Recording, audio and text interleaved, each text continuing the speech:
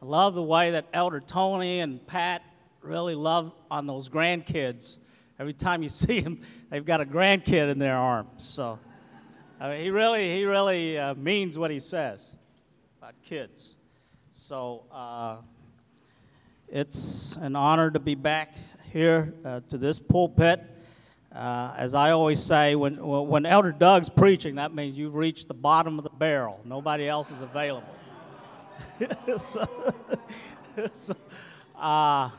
Thank you. And as Pastor Mark, I told Pastor Mark yesterday, I hated to miss church last Sunday, and I was stuck at O'Hare. We had a 11:46 flight, and I always like to cut it very close. I'm one of those guys that like to run through the airport, so you don't have to be that honest about it. I get there at 11. As soon as I get to the gate, they announced, because of that monsoon that you all had here last Sunday morning, our flight would be knocked out until not 2, not 3, not 4, 5 o'clock. 6 hours later. So I just pulled out my laptop. And so what you're going to get today is you get a Sunday morning special for a sermon, because I knocked it out at O'Hare Airport last Sunday morning. All right, and we're just going to cover James 1 and 2, if that's all right, because if I had 6 more hours, then I would have covered the whole book of James. And it's a good thing Pastor Mark, he's breathing a sigh of relief right now, because you guys know I like to preach through an entire book in the same sitting. I don't like you to miss anything. And this is actually only the second New Testament book that I'm going to be preaching through. The only other New Testament book that I've preached through is Mark. And so I'm a big Old Testament guy. I believe that you can preach Jesus just from Genesis through Malachi. Not that Matthew and Revelation aren't important, but I believe you can preach Jesus from Genesis through Malachi, nothing more, because that's what Jesus used. So anyways, as an aside, why are we studying James at all? First, I think it's one of the most practical books in all of Scripture, okay? We study James to examine the relationship between our faith and works, okay? James refers to faith 14 different times in this letter, and it is a letter of warning, even though we're not going to go through the vantage point of warning. And there are only 108 verses in this letter, half of them. 59 verses out of the 108 are commands, okay? Obedience is everywhere. And his theme is simple. Genuine faith acts, genuine faith works. And he pounds on that theme over and over again. And the second reason we study James are the practical aspects. They talk about the practical aspects on our faith here in the city of Chicago and in our world. There are themes like, dealing with stress and temptation, okay? Ethics, war and peace. He even talks about social media. Believe it or not, I'll get to the social media portion of it, okay, and so on. But we're just going to cover the first 2 chapters, so please pray with me. Heavenly Father, you are the source of all good and perfect gifts, because you are the Father of lights, from whom all good and perfect gifts come, and in whom there is no variation or shadow of turning, because you are good and you're perfect and you are holy. So I humbly pray that you would open your word to us, the people of God. May your Holy Spirit open our spiritual eyes, open our spiritual ears to hear, not only to hear, but to obey and do what your word says. For it's in the precious name of Jesus. Amen.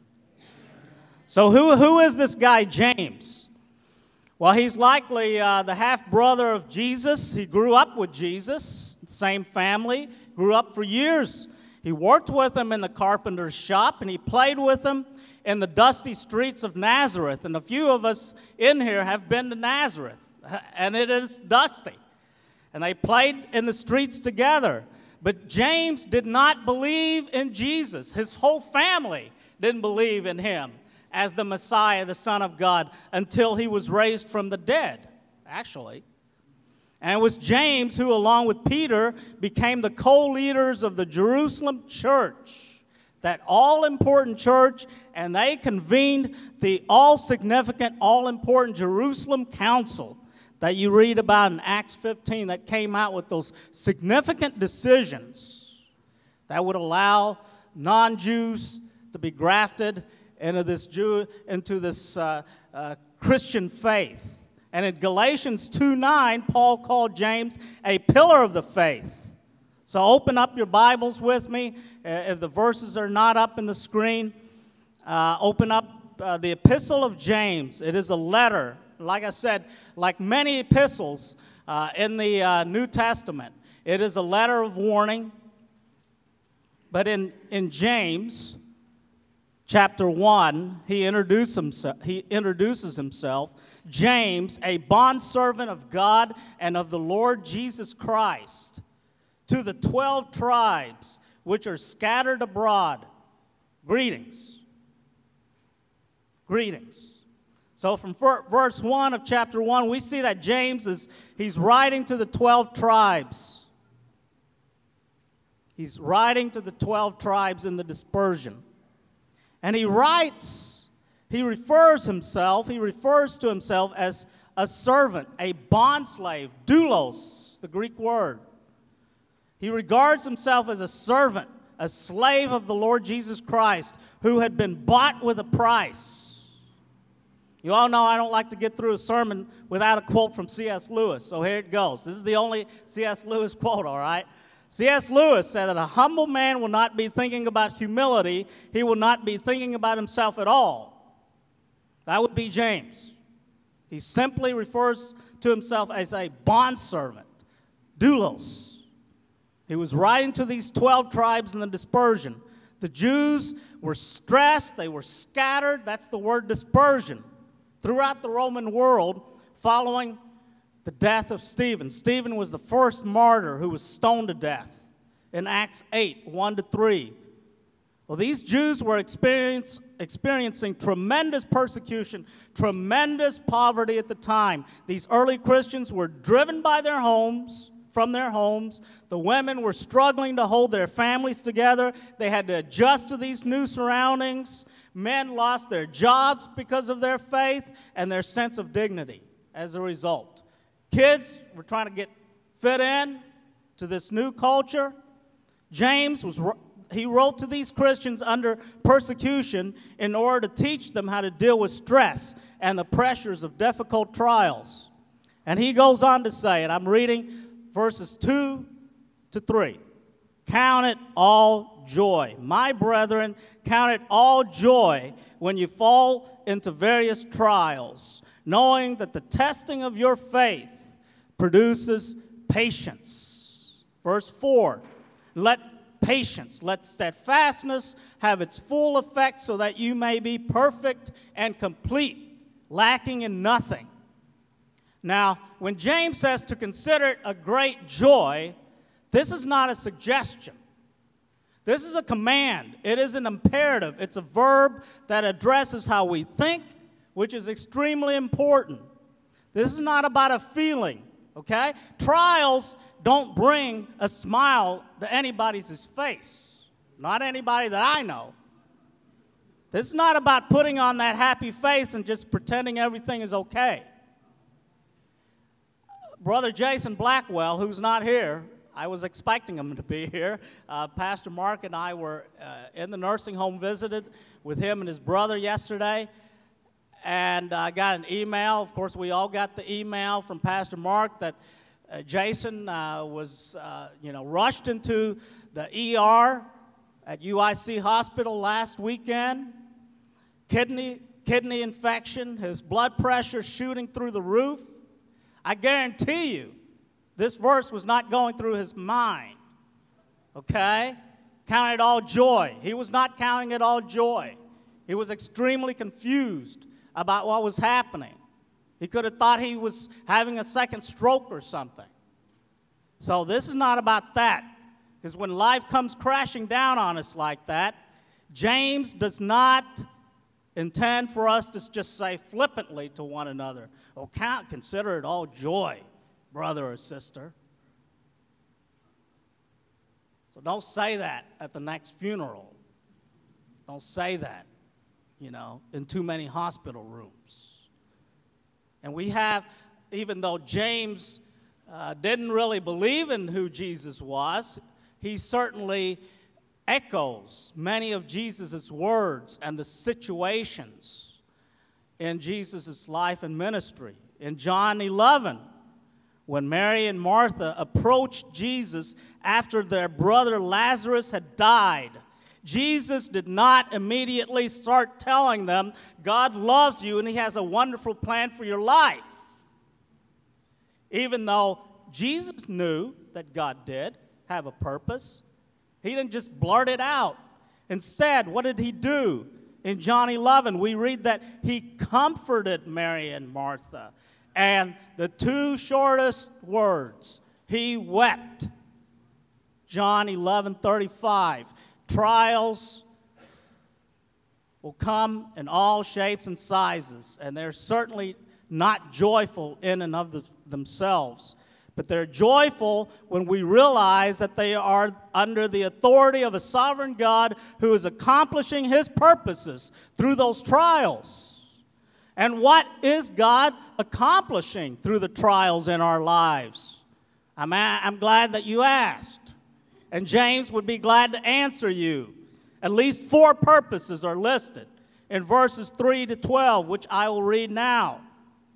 Knowing that the testing of your faith produces patience, let patience have its perfect work so that you may be perfect and complete, lacking nothing. If any of you lacks wisdom, let him ask God who gives to all liberally and without reproach, and it will be given to him. But let him ask in faith with no doubting, for he who doubts is like a wave of the sea driven and tossed by the wind. For let not that man suppose that he will receive anything from the Lord. He's a double-minded man, unstable in all of his ways. Let the lowly brother glory in his exaltation.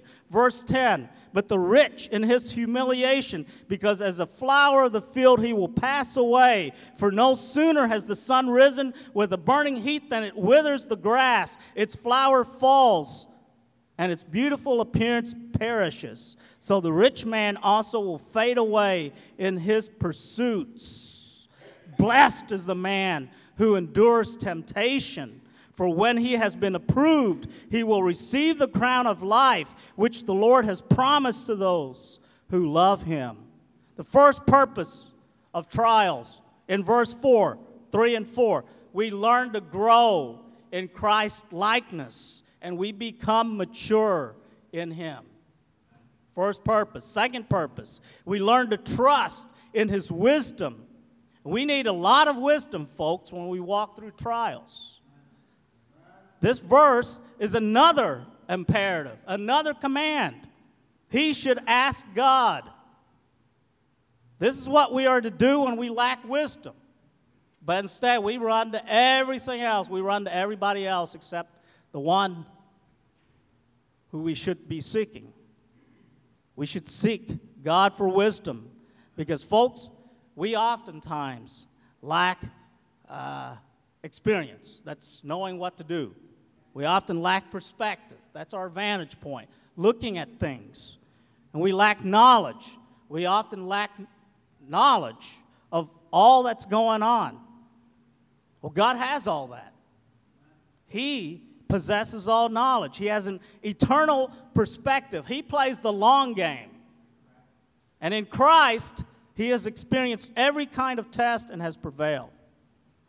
And we can ask God because he gives to all generously and without criticizing. He gives wisdom liberally. Third, we learn to rely on his resources, not on our own wealth. That's verses 9 to 11. Whether we are poor or rich, Trials have a way of leveling the playing field. Has a way of reminding us to trust in God, and that money can't solve all of our problems, and all of the stuff that you fill your life up with can't solve your hurts.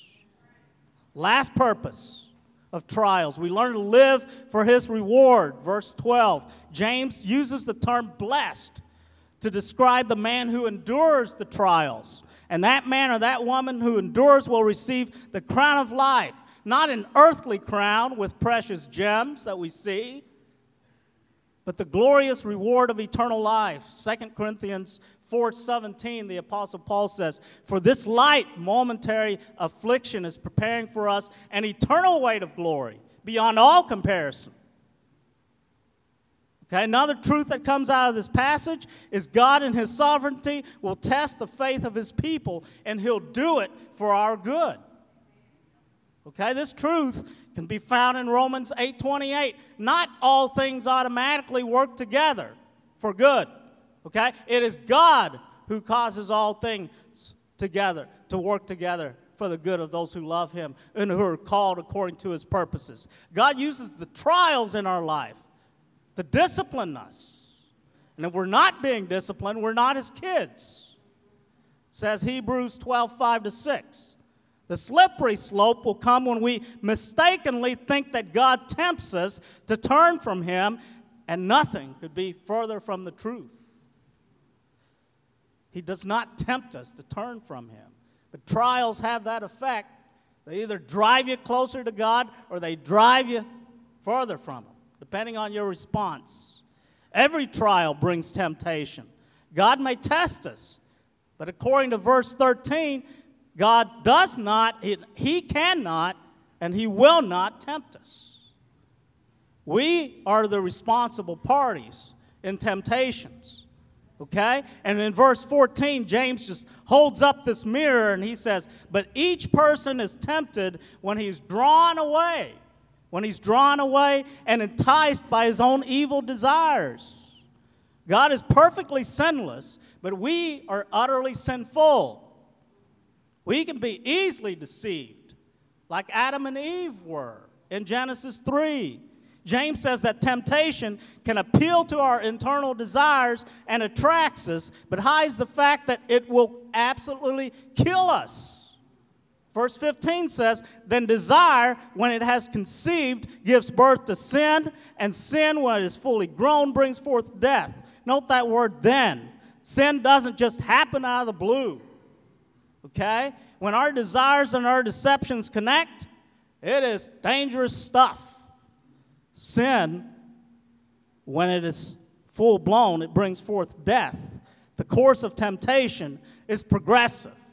I love Adrian Rogers. He used to say, sin goes from root to shoot to fruit. Goes from root to shoot to fruit. So what do we do during trials and temptations? When we're so prone to be dragged away and enticed by the desires that are at the core of our lives, we must remember that God is faithful for our salvation. With God, He is the Father of lights. He's the source of everything good, with whom there's no variation or shadow cast by turning. Verse 17. God's goodness is unchanging. His goodness is undeserved, and His goodness is unending. Verse 18. Of His own will, He brought us forth by the word of truth, that we should be a kind of first fruits of His creatures. God chose to give us birth through the word or the message of truth. We were in Cincinnati last weekend, and we visited the church, and they started out the service. The theme was, how do you find God? And they started playing pictures of beautiful mountains and streams and rivers and oceans, and I wasn't quite sure where they were going to get at when the question comes up, how do you find God? And they finally circled back to the Scriptures. Okay, James says we find the truth in the Word of truth. That's how we became born again. The foundation of this letter is all about grace. God has given us birth. He chose to take his word and write it in our hearts, hearts that are sinful to the core. This is the good news. This is the gospel, that God is the source of every good thing in us. Were it not for him, everything in us would be bad. We need his undeserved goodness to change us from the inside out. And that, folks, is going to take a working faith, not a dead faith.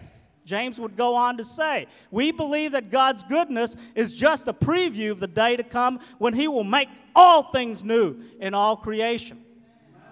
That's one of the things we teach the missions team of youth groups that come through here. Now, Christ is not just, why did Christ come? He didn't just come to die for our sins. He came to make all things new. Okay, that means creating a new heaven, a new earth that will be established. There will be no more trials and no more temptations. If that's not good news, I don't know what is. In the meantime, James gives us some pretty practical commands in verses 19 to 25 to be consistent with our Christian talk and walk. I'll read that now. Verse 19, he says, let every person be swift to hear, slow to speak, slow to anger. For the wrath of man does not produce the righteousness of God. In today's culture, I think we've stopped listening to each other. Frankly, we like to scream or talk past each other without really listening to what the other person is trying to say. So we wonder why there's so many broken relationships at home, in our workplace. Yes, even in the church. There are broken relationships because we talk past each other. James also says that we're to be slow to anger. It does not say that we're not to become angry, but we're to be slow in doing so. Paul said, in your anger, do not sin, Ephesians 4:26. Then in verse 21, James tells his readers in the Greek transliteration, and by the way, I got to give all the credit for these word studies to great men like David Platt and Daniel Aiken of Southeastern Seminary and O.S. Hawkins. I mean, they're the smart guys that did all these word studies, okay? I'm just the benefactor. I'm giving it to you. So don't think that I did all this. In the Greek transliteration, James tells his readers to get rid of, to put off, to strip away their shabby clothes of moral filth. James was writing to Christians who already know Christ. That is the key to this book, this letter. He's writing to Christians, not non-Christians. And since they know Christ, they should sow consistency in their talk and walk. Therefore, James was saying to those Christians and to us today, stop sinning. You know better. Get rid of the sin in your lives. Sin wrecks everything it touches. We need to get rid of the sin and inconsistencies in our walk because, non-believers, they see right through it. How important is it for us to be consistent in our Christian lives? He answers this question. I'm glad you asked. He answers this question, verses 22 to 25. But be doers of the word, not hearers only, deceiving ourselves. For if anyone is a hearer of the word and not a doer, he's like a man who looks intently at his natural face in a mirror. For he looks at himself and goes away and at once forgets what he was like. He is like the one who looks into the perfect law, the law of liberty, and perseveres, being no hearer who forgets, but a doer who acts. He will be blessed in his doing. The blessing is in the doing. I've heard Elder David say that for decades now in this church, and nobody ever bothers to stop him and say, Elder David, can you translate what you're trying to say? The blessing is in the doing. Well, he took it right out of James. That's what he means. Blessing does not come by simply heaping up a lot of biblical knowledge. I know we like to sit and, just listen to great preaching, listen to great teaching. We'd sit there, just soak in the word and great preaching for hours and days at a time. However, We must not forget that it is not the hearing, but it is the doing that produces the blessing. James says he will be blessed in what he does. What are we doing about what we are hearing? How are we applying what we learn week in and week out? The word do does not simply mean to be busy, not to overload our schedules with busy activities, but to do it creatively. The word hearing in verse 22 literally means to audit. Audit.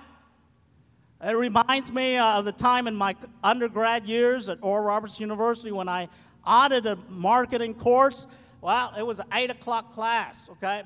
Me and 8 o'clock classes don't mix. I'd show up class late, almost every class. I didn't have to do any projects, didn't have to take any quizzes or tests with the rest of the class. Well, truth be told, I audited the class because I liked a girl in the class. And she'd save a seat for me every class, even though I was late. But I better get out of here before I get in trouble, Pastor Mark. Okay? So, audit. You guys at MBI, you know what I'm talking about. If you audited a class, right? You don't get anything. You don't get anything except the benefit of just showing up physically. You might not even be there, mentally. At the end of that semester, the 39 other students and the girl that I liked, they all got the grade. I got 0. Okay? That's what the word audit means. Okay? And these people tragically deceive themselves. The word deceived here in the Greek means to cheat yourself. It's an accounting term that means to miscalculate a figure in a bank ledger. And I know our elder treasurer, Rick Vandersvlies, is not here, but he almost always, in every elder meeting, he'll point out for us. Pastor Mark's laughing. He knows what I'm talking about. Elder Rick is a master at pointing out the miscalculations that we have in our bank ledgers.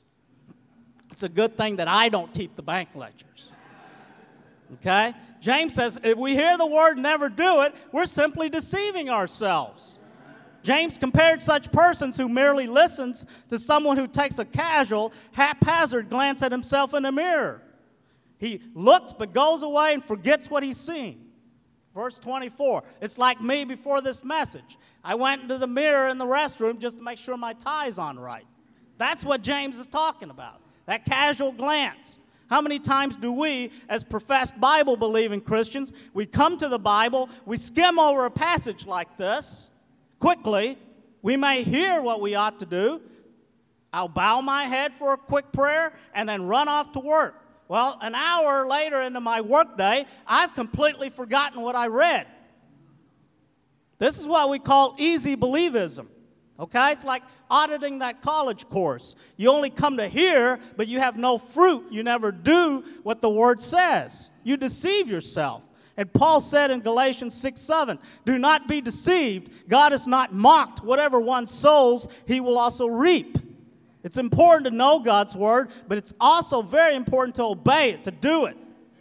John 14:21, Jesus says, whoever has my commands and keeps them, it is he who loves me. He who loves me will be loved by my Father, and I will love him and manifest myself to him.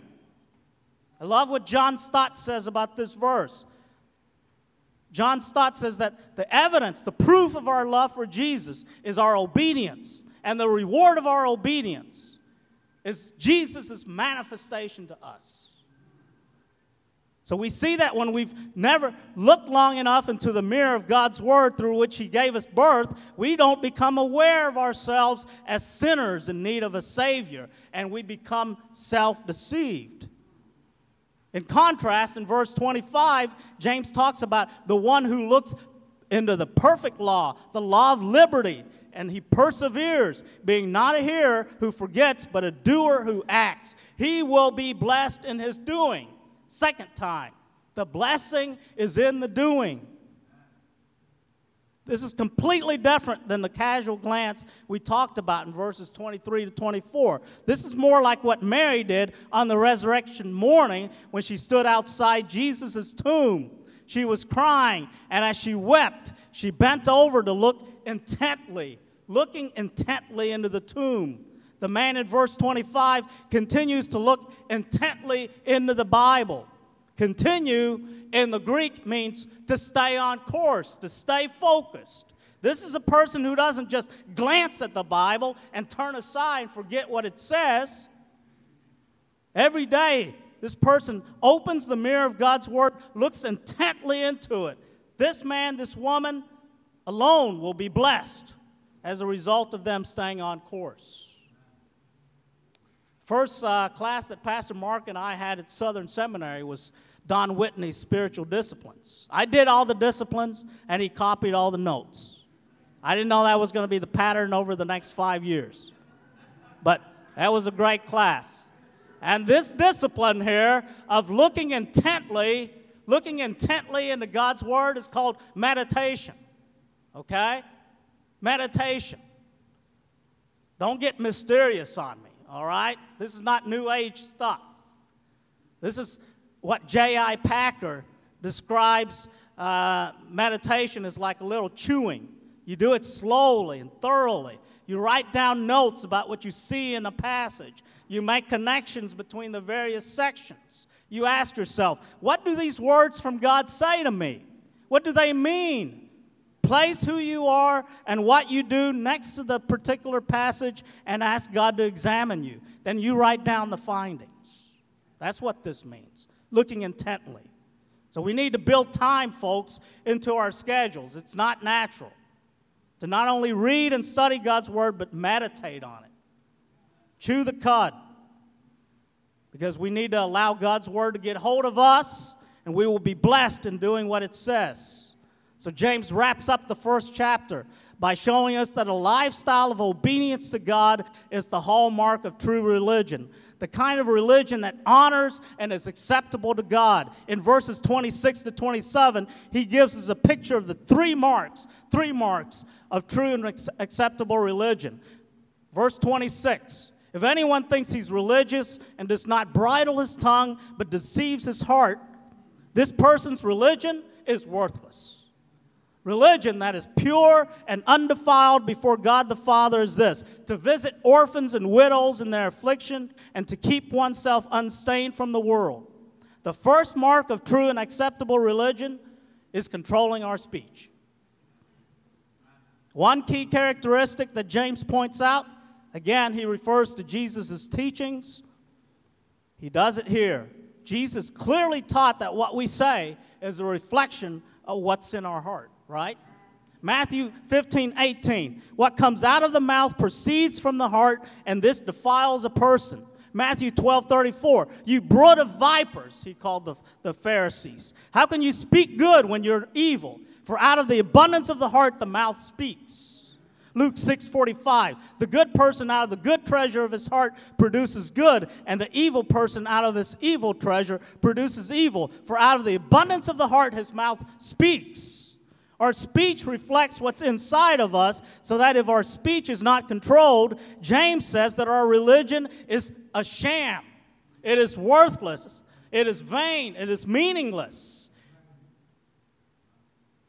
It has to break God's heart. It has to break God's heart when he hears the way that we gossip and we backbite about our friends, our relatives, our family members. Yes. Even in the church. The way we speak about others is an indicator of whether or not our faith is real. Let me just say that it doesn't end with our tongues. This is where the social media piece comes in. In this day, when you millennials love to text message, loves Instagramming, loves to Twitter, it's real easy to get caught up in this web, right? In this culture. Where we just blurt out whatever comes to our mind, whatever it is that we're thinking, we just blurt it out. I mean, you don't even have to have another person sitting next to you. You're speaking, you're blurting it out. Well, our culture says that if you have a thought, then you should immediately share it with everybody, right? Wrong. Okay? Don't buy into that line of thinking. Okay? Keep a tight rein not only on our tongues, but on our social media accounts, please. Okay? Because when it goes viral, folks, it goes viral. Speak in a way that shows that our faith is real and the core of our heart belongs to God. The second mark of true and acceptable religion, sacrificial care for those in need. We're to look after widows and orphans in their distress. That word, to seek out, literally means to seek out someone, to visit them. And the implication is that you go to them in order to care for them.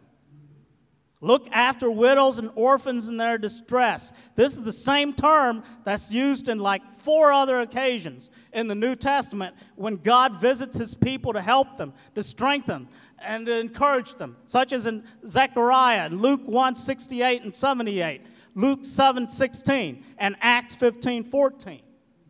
Why widows and orphans, you may ask? Well, that's because they were, and they remain today, the most vulnerable class of people, back then and today. All we have to do is read the story of Ruth and Naomi to know that they were desolate, they were destitute. When James wrote this letter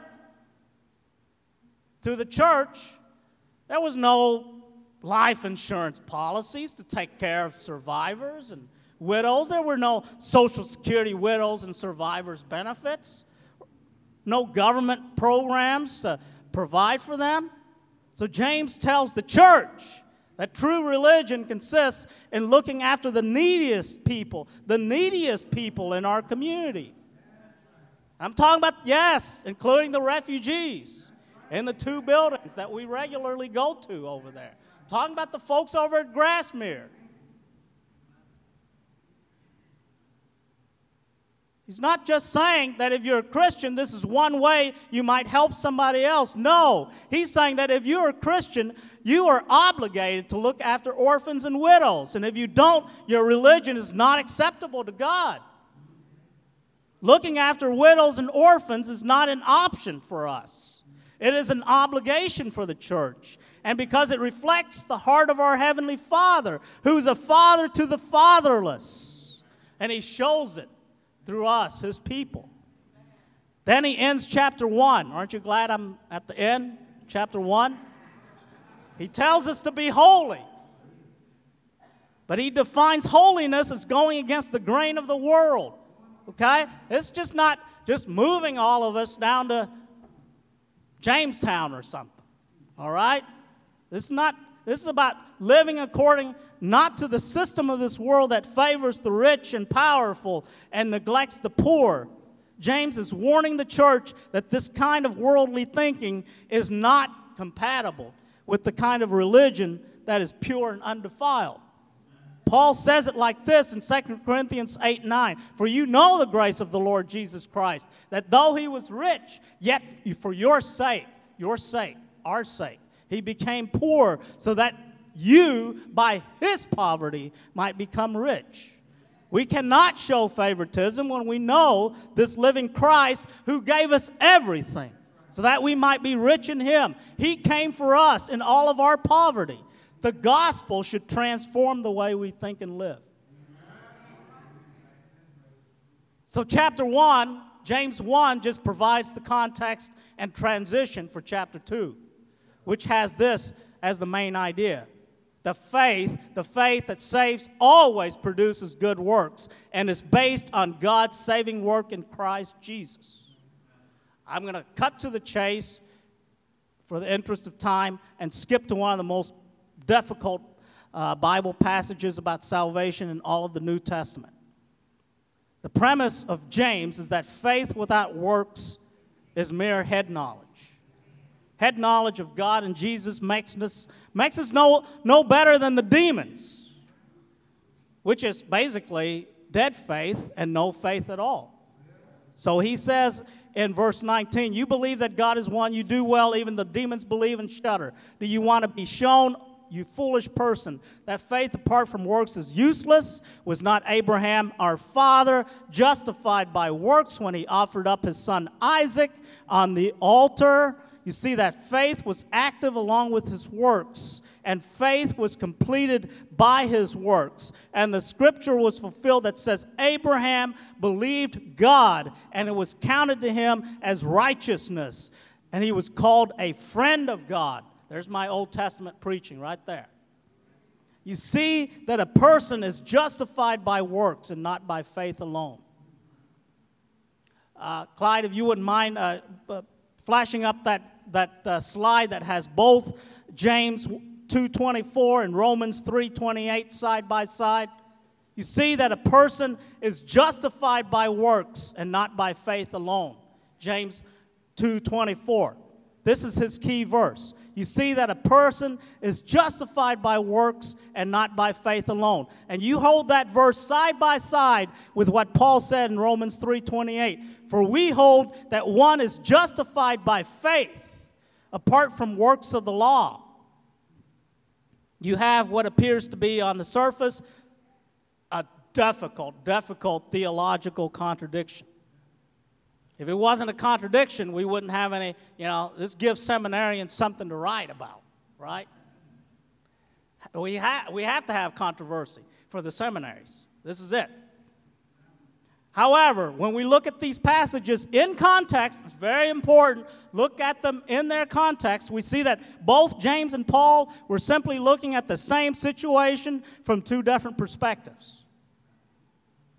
Let me just take a step back from the theology and just give you a practical example. If Sister Marla was there, and she's from Brazil, we all know she's from Brazil. You go to Brazil, you mention the word football. Okay, football in our country here, it's this odd-shaped leather ball that 22 guys run up and down the field chasing after, and Tom Brady throws the ball up and down the field and scores touchdowns. That's what we think of football. You go to Brazil, you talk to Marla's family, her brothers, about football. Hey, you want to play a pick-up game of football? They're thinking of the round ball, the round checkered ball, black and white, okay, that you kick through the net. And names like Messi and Neymar, okay, not Brady and Rogers, all right? This is faith from Paul and from James's standpoint. It's the same word, folks. It's not a different word. It's the same word. They're looking at it from two different vantage points, but it summarizes their two respective books. I don't think they contradict each other at all. They're both writing about the same gospel, different vantage points. They're addressing different problems in the churches to whom they're writing. All right? They're fighting different enemies, but together they are defending a unified gospel. Paul was fighting against the Judaizers who believed that you can earn your salvation by heaping up good works. James, on the other hand, is fighting against easy believism that reduced salvation to mere head knowledge. Okay? Ironically, both of these battles are still being fought today. There's many of us sitting in here, whether we admit it or not, we think that we can work our way to heaven. We can work our way to God if we can just try to be good enough or just show up for so many services. At the same time, others of us believe the idea that we're saved by grace through faith. Works, not relevant at all. We don't have to do anything. Obedience is not important. That's what they were fighting back then. We're still fighting today. This passage gives us a picture of the glorious gospel that is received by faith, and this faith is not mere head knowledge. This is a faith that results in radical obedience to the commands of Christ, and we need to think more about what that kind of obedience looks like. I want to go back to verse 20, where James says that a man who has a faith without fruit is foolish. The Greek word means empty, deficient. He points out that if a man only says that he has faith, he is empty. Such faith is useless, which means it doesn't work.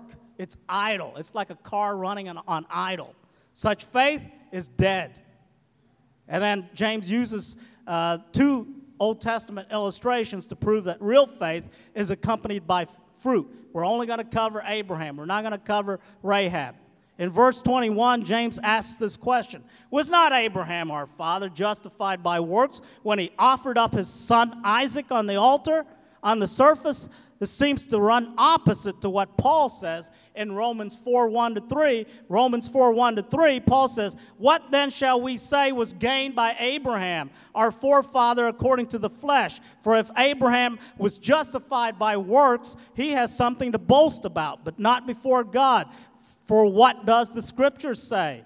Abraham believed God, and was accounted to him as righteousness."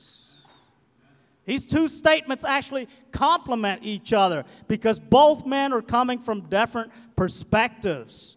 Paul's emphasis was on faith alone. He was arguing for the primacy of faith. James, on the other hand, was writing to people who went to the other extreme. They claimed to have faith, but only had the head knowledge of demons. James' emphasis was on what Jesus would call the fruit of our faith. He was arguing for the proof of faith. Paul emphasized that no one enters God's kingdom except by faith. James would agree. He said so in chapter 1:18. I read it. Of God's own will, he brought us forth by the word of truth, that we should be a kind of first fruits of his creatures. In chapter 2, James just reinforces the point that good works are the natural response of those who are truly God's family. So in context, James was not saying that works are a requirement for salvation, but that they are the result of salvation. This is exactly what Jesus said in Matthew 7:20. Thus you will recognize them by their fruits. Paul used the same word works to mean a legalism, just observing the Jewish law. James used the same word to mean the fruit, the proof of our salvation. And in verses 22-23 of chapter 2, he says, "You see that faith was active along with Abraham's works, and Abraham's faith was completed by his works. And the scripture was fulfilled that says, Abraham believed God and was counted to him as righteousness, and he was called a friend of God." You see, legalism is not at all James is talking about when he talks about works. He refers to works 15 different times. And every time he mentions the word works, he's talking about the works that are the fruit of faith, which brings great glory to God. When James talks about works, he's talking about God glorifying obedience. That means love for the needy, mercy for the poor, care for the impoverished. All because we're driven by, we're compelled by the love of Christ. Sometimes Paul talks about works in the same way. In Romans 1:5, he speaks about the obedience of faith. 1 Thessalonians 1:3 and 2 Thessalonians 1:11, he talks about the work of faith. And in Galatians 5:6, Paul says, what matters is faith working through love. So they're talking about the same thing. You know, theologians make a mountain out of a molehill. So, God gave Abraham his promise. Abraham believed God. By the way, there's a progression in Abraham's life, which both Paul and James refers to. God enters into covenant with Abraham. Okay? God gave Abraham his promise. Abraham believed God. Abraham's faith in God was credited to him as righteousness. By the way, he didn't believe, his faith in God did not begin with the moment when he offered up Isaac. It began 25 to 30 years earlier when he got the first promise. Okay? But the event in Genesis 22 where God tells Abraham to offer up his son as a burnt offering, and the Muslims are, in this season, they're celebrating the feast of Eid al-Adha, which I will be going to with some of my M friends later this afternoon. It is a major festival. They really look at they'll be reading this text right here, you know, in terms of Abraham offering up his son as a burnt offering. Abraham goes to Mount Moriah with Isaac. raises his knife to sacrifice his only son. And then we read the following words, verse 11. But the angel of the Lord called to Abraham from heaven and said, Abraham, Abraham. And he said, Here I am. The angel said, Do not lay your hand on the boy or do anything to him, for I know that you fear God, seeing that you've not withheld your son, your only son, from me. I want to reiterate that Abraham believed God a long time before his episode of obedience. Up to 30 years had passed between Genesis 15 and Genesis 22. But Abraham's faith resulted in works of obedience when God called him to sacrifice his son. And James is saying in chapter 2 that this is the fruit of Abraham's faith. So by its nature, faith creates works, and then in turn works completes faith. And James says of Abraham, verse 22, that by his works, his faith was perfected. That word perfected means to bring to full maturity. Abraham's works matured his faith, brought his faith to its finished goal. Similarly, when we obey God, when we work, our faith grows, it matures, it gets brought to completion. Okay, so practically, we might say that the more you obey God, the more your faith grows. Faith leads you to obedience. Obedience leads to mature faith. If you believe that your supreme delight is found in God, you want to know Him, you want to hear from Him, and express your heart's longings to Him, then a quiet time is a really good deal. But if you're caring for the poor simply because you feel like you have to do it in order to earn favor before God, then don't. Because caring for the poor will not bring honor to God if we're thinking like that, just to earn favor with Him. But if you believe God when He says this is important to Him and His people are to spend themselves on behalf of the poor, then you will care radically for the poor. And your faith will be made complete in what you do. And verse 24 is probably the most controversial verse in the passage. You see that a person is justified by works and not by faith. Throughout this passage, he's talking to imaginary people who claim to have faith but don't really have it. Such faith we know is dead. It's not really faith at all. So when we get to verse 24, James is communicating the same thing. He's saying again, this kind of faith does not justify. It does not save. Why? Because this so-called faith is not really faith at all. It is the faith of demons. And to that, Paul himself would say, Amen. When James says that faith alone will not justify a person, he's referring to the dead, demonic, head knowledge faith that he's speaking against throughout the passage. So first, salvation is through faith and faith alone. Placing our faith in Christ, we're made right before God the Father. Secondly, faith works. It has to work. When Christ gives you spiritual birth, He gives you spiritual life, a life that's radically different and a life that bears fruit. And this picture of Abraham being called God's friend in 2:23 is the same as what we hear from Jesus when He calls His disciples in John 15:14. You are my friends if you do what I command you. It is the natural overflow of knowing God as our Heavenly Father to enjoy Him as a friend.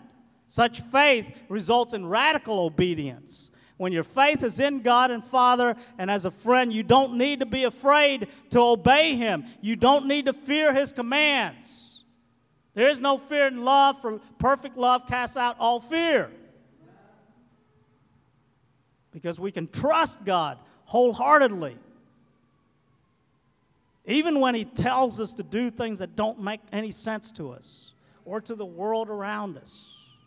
Even when He calls us to take steps that risks everything.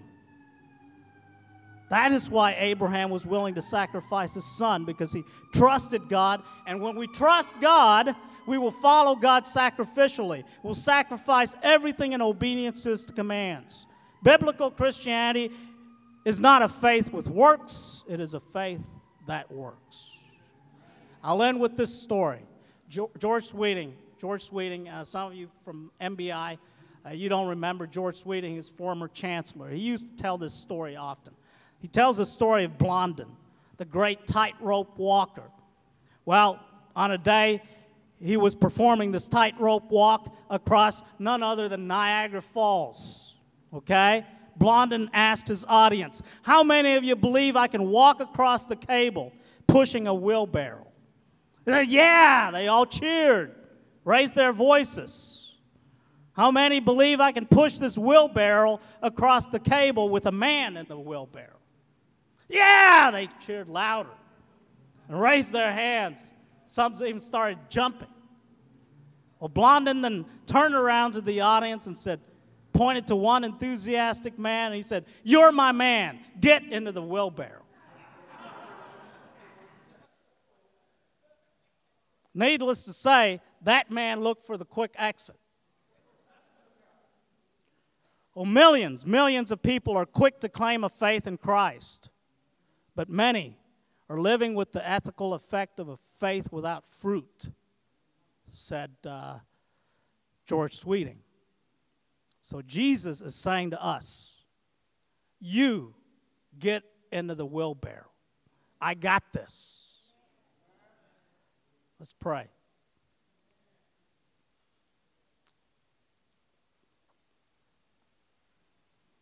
Heavenly Father, we thank you. We thank you for a living faith. A faith that was once for all delivered unto all the saints. We pray, Father God, as we leave this place, help us not to leave your presence, but to hear from you every living moment, to really look intently into your word, meditate on it, and then to obey what you tell us to do. Help us to stay sensitive, help us to stay humble, and hear your word and obey. And we thank you for the example that we have in Jesus, who gave everything for us out of obedience. We thank you, Lord. We pray these things in Christ's name. Amen.